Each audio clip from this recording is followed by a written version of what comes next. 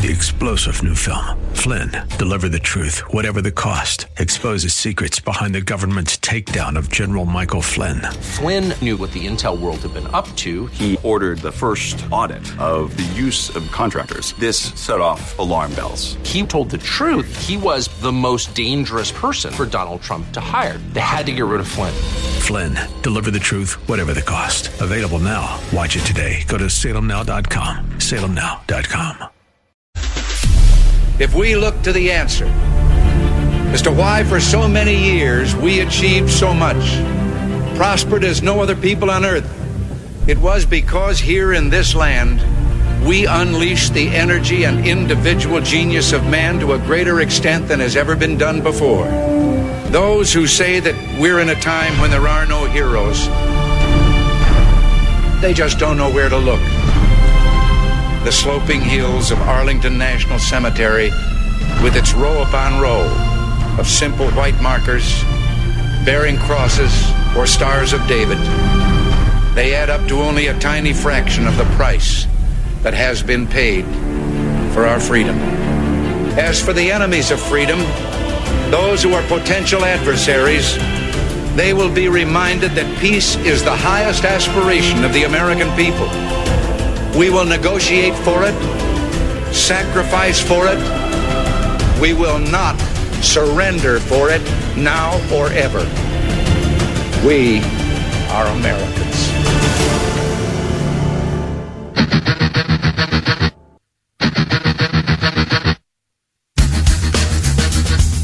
This is the Bob Frantz Authority on AM 1420.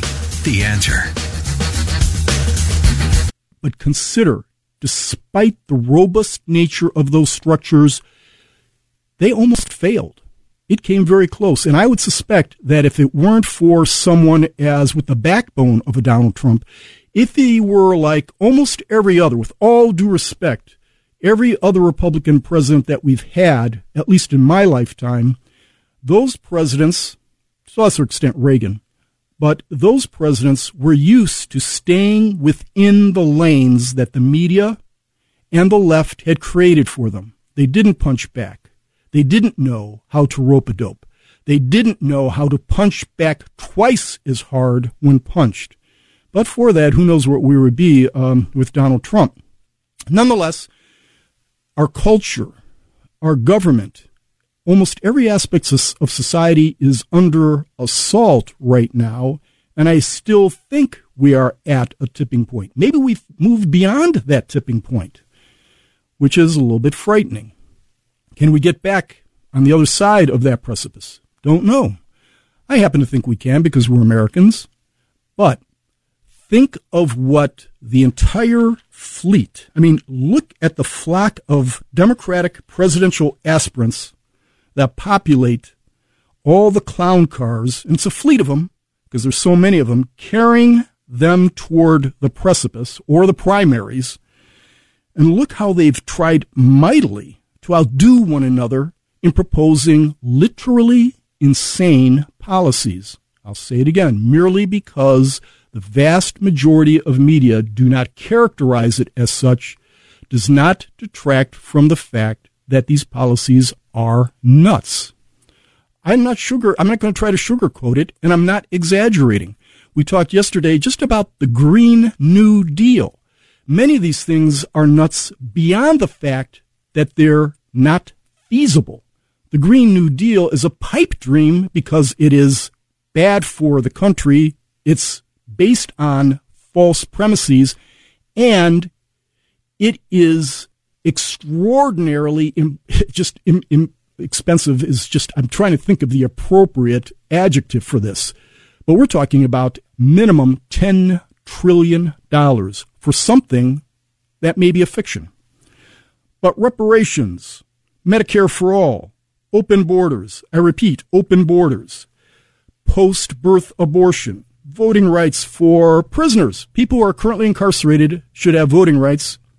As Bernie Sanders said, even for terrorists, such as the Boston bomber Tsarnaev. Let them vote. Go ahead. One of the reasons why, and by the way, we did a little bit of research on this at the U.S. Commission on Civil Rights, and everybody in this audience, I suspect, understands why the Democrats want these people to vote. It has nothing to do with expanding the franchise or democracy or any of these other elevated concepts. It has to do with sheer, raw votes. And they know that 94% of convicts, if they had the opportunity to vote, would vote Democrat. Think about that. And think about what that says about that party. They also know, and the reason why we have this gigantic invasion of illegal immigrants is because Democrats believe, rightly so, that it expands their voter base. And we have data on this, too. First of all, illegal immigrants do vote. Thankfully, not in the percentages that would indicate, that we've probably got. No one even knows how many illegal immigrants are here. But there are estimates anywhere from 10 million to 30 million. Let's just say it's 20 million, which is the usual number we see there. We expect there to be hundreds of thousands coming in just this year. But even if a small percentage of those vote in any given election, that will tip that given election. If the influx of illegal immigrants tended to vote Republican, we would have a wall 200 feet high with machine gun turrets and crocodile moats surrounding it. No ifs, ands, or buts about it. Make absolutely no mistake. There are extraordinarily powerful interests preserving open borders. Not just the Democratic Party, but a significant number of Republicans and business interests. And those of you who've heard my spiels about illegal immigrants and the deleterious effects it has on America, but particularly low-skilled workers and more particularly black Americans, understand how harmful this is to the United States of America. Among other things, they want to pack the Supreme Court, and of course that was tried and failed back during the Roosevelt era. They'd like to replace the Electoral College with the popular vote. That would not have happened, by the way, if Hillary Clinton had not gotten, and she got more popular votes than Donald Trump. But the genius of the Founding Fathers was that they made sure that we were a democratic republic, not a pure democracy, and they understood the importance of preserving political strength for even the smallest states and communities. If, as a number of states have done, have decided to enter into a compact to give their electoral votes to the candidate who wins the popular vote, if, in fact, that happens, if it were to happen in Ohio, and in fact we came close to that, and it may happen again. There was at least the beginning of the ballot proposition, and then it was withdrawn. You would be essentially giving your vote to Cher, Barbra Streisand, and everybody in San Francisco. That's the net effect of it. So we are going to a break. When we come back, we'll re-enter this fray, and then at the bottom of the hour, we'll have Roger Clegg talking about all manner of things related to racial preferences and affirmative action. There.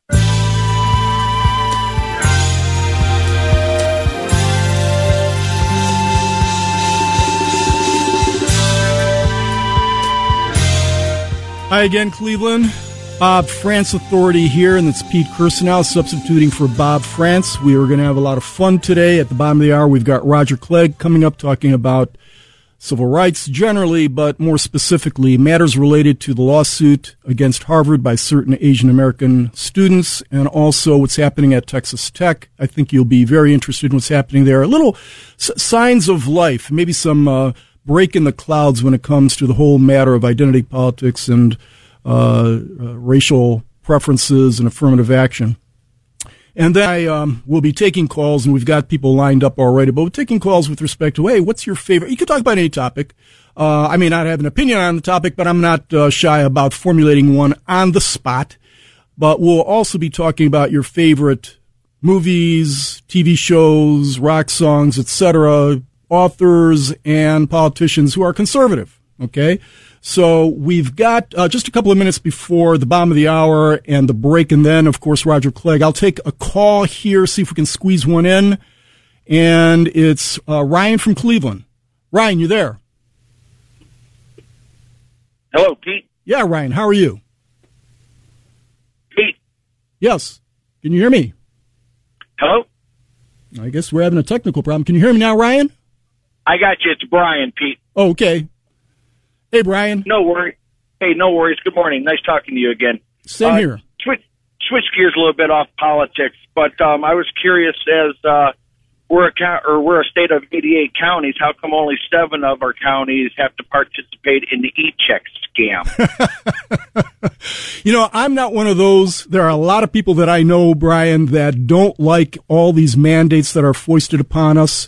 I don't get particularly exercised about e-check, but I can tell you this. I think the 7 counties were originally selected because those were the densest counties. There was some kind of a study done to determine where the most pollution could come from, the purported pollution. And as we know now, how many cars are rejected under e-check? It's one of those things that kind of takes on a life of their own. If you are an e-check technician, more power to you. I'm not trying to take your job away or anything. But the fact of the matter is, there are very few people who get rejected or whose cars are rejected. I mean, back in the day when we had old jalopies, and rusty resonators, and, I used to have an old checker cab that was converted. I mean, that thing probably spewed more pollutants than all the steel industry combined. But these days, with the catalytic converter, you got electric cars and things like that. It seems to me to be superfluous at best. But I think that should be all for one or all or nothing, right? Well, I think if you're going to apply it as a state, if you're going to apply it as a mandate, then it should apply to all Ohioans. But I understand, like Pennsylvania. Yeah, and there are other states who've done that. But look, I'm not going to make a big deal out of it. They did a study and have reported to say that these are the states or the counties that we should concentrate on. I think that they should revisit the entire proposition. Brian, as you know, once a government mandate is in place, it's there forever. It's Frankenstein. It ambulates forever. And sometimes I think it makes sense if there are any politicians, legislators out there listening, take some time, instead of thinking about the next original bill you want to come up with to place more requirements and strictures on us, think about ripping some of them up. Take a look at some that may need a sunset provision. My goodness. I'm a lawyer, and I can't keep track of all the regs and statutes that just apply in my area of expertise, and I read them every single day. We still pay a laminate tax on our driver's license, too. I didn't know that. Yeah, a laminate fee, I'm sorry. And they've been plastic for how many years now? Yeah, I was just at the Bureau of Motor Vehicles getting my license renewed a little while back. And what struck me is that maybe some of you guys do this again. This is Walk not out with your paper copy. Yeah, well, this is not a slam against the people who work there, but the system is one that needs to be reformed. It is so antiquated. You've got to stand in line for like 14 hours. You go in one line, then into another line. You've got to go through certain exercises just to get the modicum of information you need before you can even get a license or a plate. Or a tag, one of those little tags. So I'm with you, Brian. I think that, if I were up to me, they should at least take a look at possibly rescinding the entire mess. And I know there are environmentalists out there who call in and say, oh, no, because there are hundreds of tons of pollutants that go into the air. Well, if you can show me that, maybe I'll think about it a little bit more. All right. I appreciate your insight, Pete. Have a wonderful day. God bless. Same to you. Thanks very much. We are at the bottom of the hour. And I think we're going to be going to a break, and when we come back on the other side, we will have the estimable Roger Clegg talking to us about all manner of things related to affirmative action.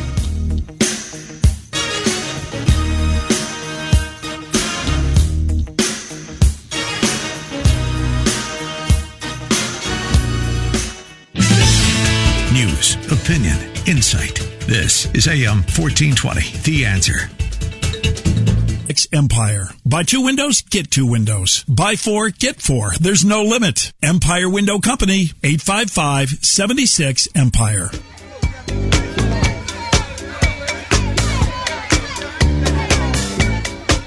Hello again, Ohio. This is the Bob Frantz Authority. Pete Kirsanow substituting for Bob Frantz as long as there's not a congressional investigation and the FCC doesn't pull our license. As I indicated at the top of the hour, we're going to be talking with Roger Clegg.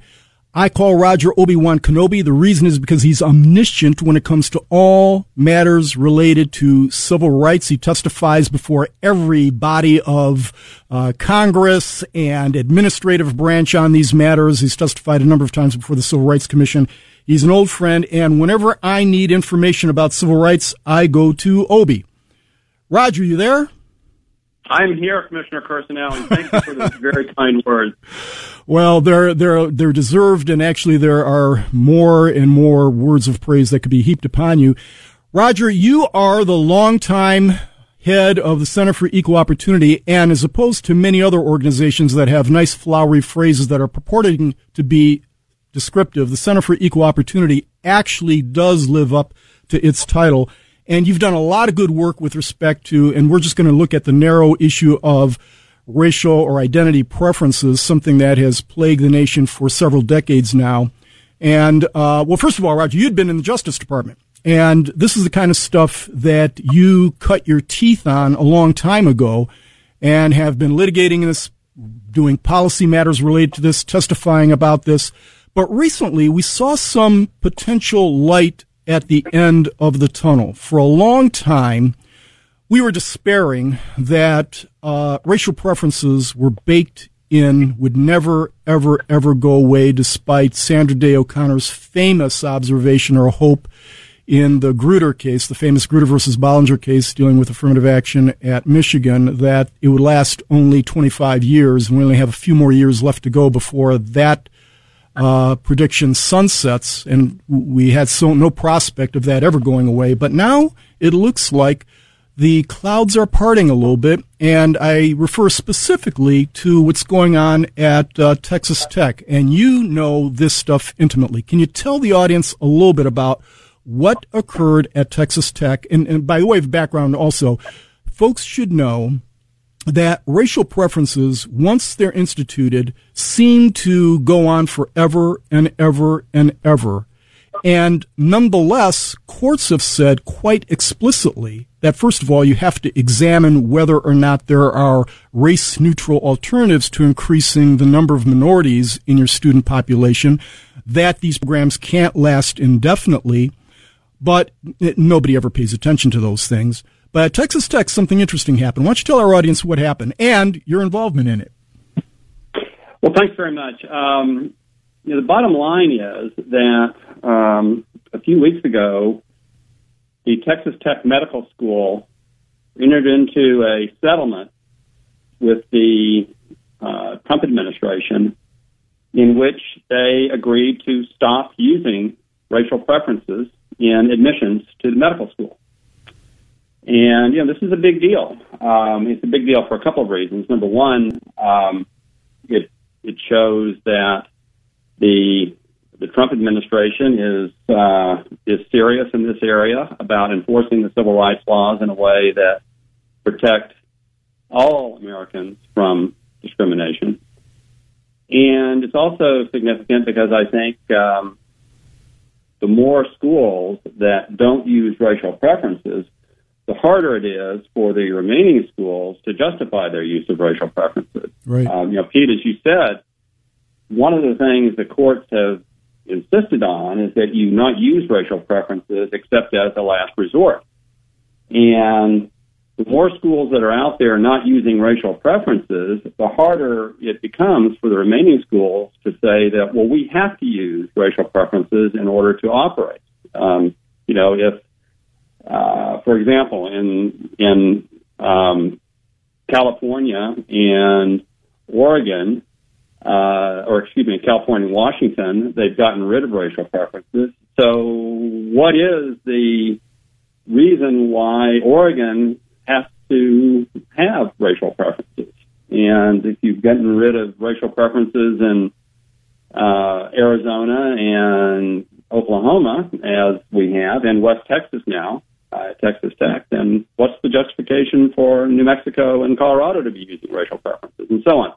So this is good news, and it came about, as you kindly indicated, because of the involvement of the Center for Equal Opportunity. We filed a complaint against against Texas Tech in 2004. And with lightning speed, the education department has entered into this consent agreement only 15 years later. So these things take a while. There was a lot of back and forth, but and I think that during the Obama administration, probably not as much happened as happened when the Trump administration officials came in. I want to give a shout out to Ken Marcus, who is the head of the Office for Civil Rights at the Education Department. He's a very good man, and he's done great work in this area. He has done a lot of very thoughtful research and writing on this issue of race-neutral alternatives that you mentioned. And the one thing I want to leave the listeners with is the thought that if they are aware of a school, K through 12 level or in higher education, that is using racial preferences in a very hand-handed and hard to justify way, in addition to the possibility of a lawsuit, they should also give thought to filing a complaint with the Education Department, because I think that Ken Marcus is somebody who is takes these complaints seriously, and good things can happen. I think that's a very good piece of advice. And as we've seen now, elections do have consequences. The Trump administration and the people who populate it have a completely different view of policy and the law than the Obama administration did, or obviously the Clinton administration would do. Now, Roger, I think many in the audience are not necessarily big fans of racial preferences. We know that racial preferences are permissible in very, very narrow circumstances that can survive what's known as strict scrutiny. But racial preferences proliferate because, frankly, the elites in the country, the establishment, think that there's nothing wrong with them, and this is the thing to do, and there's a political imperative also to do it. But there are some downsides to racial preferences to the purported beneficiaries, aren't there? Absolutely. And, as you indicated, I've been in this fight for a long time, and to some extent, the arguments have remained the same. I mean, those of us who think that it's wrong to engage in racial discrimination, thought that, 30, 40 years ago, and we continue to think it. But the two things that have sort of come out in the last decade or so that have been somewhat, new, and I think have sort of changed the way that a lot of people, look at this issue are, first of all, the fact that it's becoming increasingly clear that it's not just whites that are being discriminated against. It's, for example, Asian Americans, in the instance of Harvard University were discriminated against. And I think that as that becomes more and more, understood, it becomes harder and harder for people to justify this kind of discrimination. But the other thing, as you indicate, is this whole issue of mismatch that, not only is it a bad thing for the white kids and the Asian American kids who get discriminated against when they apply to these elite schools, it turns out that this is not a great thing at all for the African American and Latino kids who are supposedly the beneficiaries of these preferences, because if you admit kids who may have very good credentials in general, compared to the general population, but if you admit kids who have lower academic qualifications, significantly lower academic qualifications than the rest of the student body, guess what happens? They struggle. And they may not graduate. They may flunk out. Or if they do graduate, they end up with much lower grades, which makes it harder for them to get a job. Or they end up, switching majors, and instead of majoring in engineering or mathematics, they end up majoring in basket weaving, and that's not a great thing for their career either. And had they gone to a school a perfectly good school, but where their academic qualifications were on par with the rest of the student body, they would have graduated. They would have excelled. They would have gotten good grades. They would have ended up with that degree in engineering or math. And so this is a bad thing for everybody. It's divisive. As our country becomes increasingly multi-ethnic and multiracial, it becomes harder and harder to justify treating Americans based on skin color and what country their ancestors came from. It's just a bad system for everybody, and I think you're right that, of course, hope springs eternal, and I've been seeing the light at the end of the tunnel for a long time now, and we never quite get there. But I am optimistic that with the appointments that the Trump administration has made to the Supreme Court and the people that they have in place in the executive branch, that we may finally put an end to this nonsense. And by the way, kudos to you, too, for the great work that you've done, at the U.S. Commission on Civil Rights. I often characterize you as, one of the two sane commissioners on the Civil Rights Commission, and you've done great work, and we all appreciate it. Roger, you just damaged your reputation in terms of making good judgments. But one of the things that CEO has done, Center for Equal Opportunity, has done a great job of aggregating data related to mismatch and the preferences, the strength of the preferences, admissions preferences. And I know that you had data prepared by Bob Lerner and Althea Nagay showing that because of preferences, depending upon which school someone applies to, it is sometimes by an order of magnitude more likely that a black or Hispanic applicant is admitted over a white and Asian applicant. And it's because, for example, in Michigan, we saw the famous case Grutter and Gratz, which was the undergrad case. But in Grutter and Gratz, what we saw was that black and Hispanic, and there was a little bit of a difference in terms of the degree to which there was a preference, but black and Hispanic applicants were up to 170 times more likely to be admitted than white or Asian comparatives with the exact same SATs, GPAs, and extracurricular activities. And when something like that happens, as you just indicated to the audience, when that happens, the person being preferentially admitted necessarily is at a lower competitive level and is more likely to drop out. It's not good for anybody, particularly, I would think, the purported beneficiary. But it's a feel-good thing. I don't mean to, deprecate those institutions that are doing it, but there are institutions that are more interested in populating the front of their brochure with brown students than they are in what's really going on in terms of educating these individuals. And the other thing about it, and I hope we have a little bit of time to talk about this, is you touched upon the fact that Asian students are affirmatively discriminated against more so than white students in many respects. And there is right now, you talk about light at the end of the tunnel, right now there is a lawsuit pending against Harvard, of all places, by Asian students. Roger, what do you know about that? Well, you've teed it up very well. Harvard has been sued by Asian American students for the fact, and Harvard does not deny that it treats people differently on the basis of race and skin color and national origin. It's a matter of whether they do so to such a degree that it violates the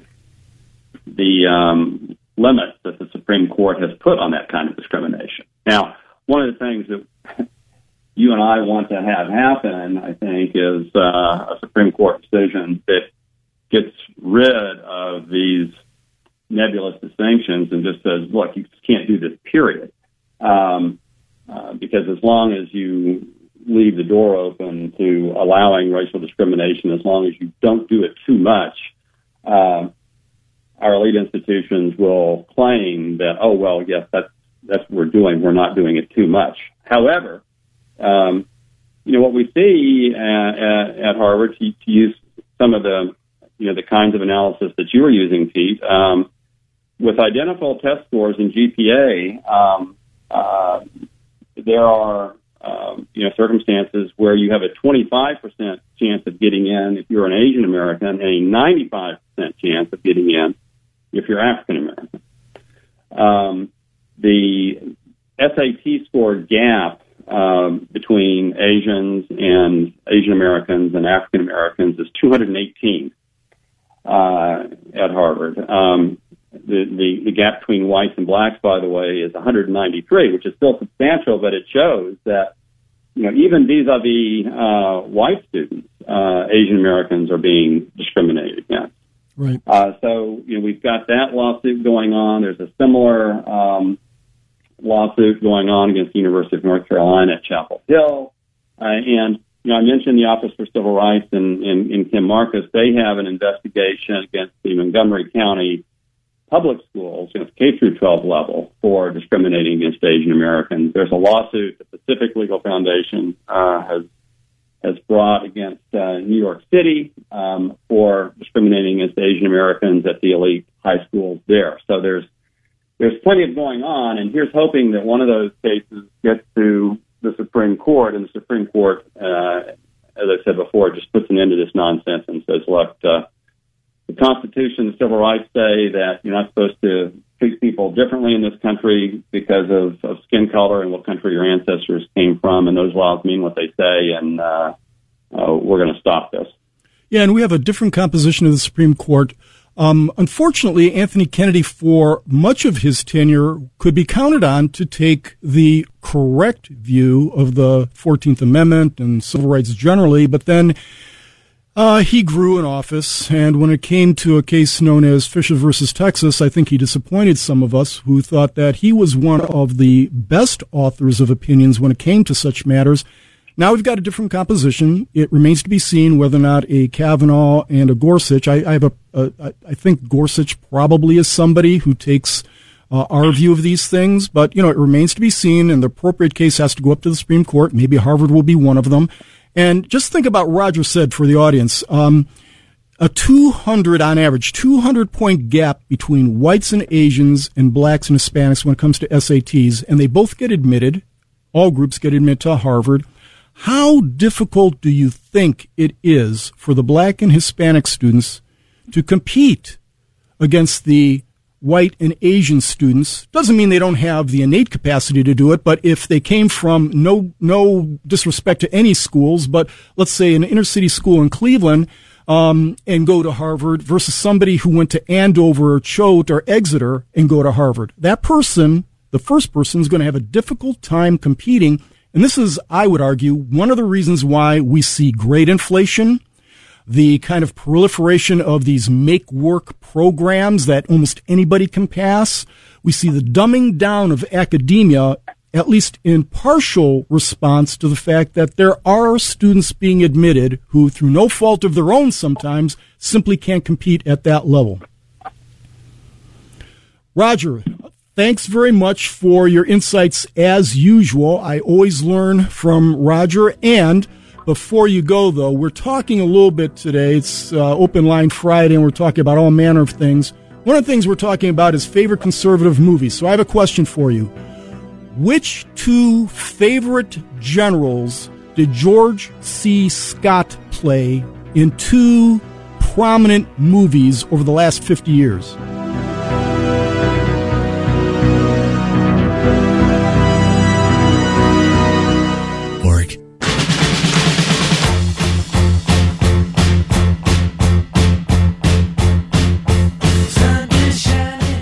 Welcome back, Cleveland. This is Bob France Show. Pete Kirstenhouse substituting for Bob France. We went long in that last segment. Roger had to leave, nonetheless, and we only have about a minute before the break. We've got callers holding. I want to be fair to all the callers. Please hold on if you can through the break. We'll be back in about 5 minutes.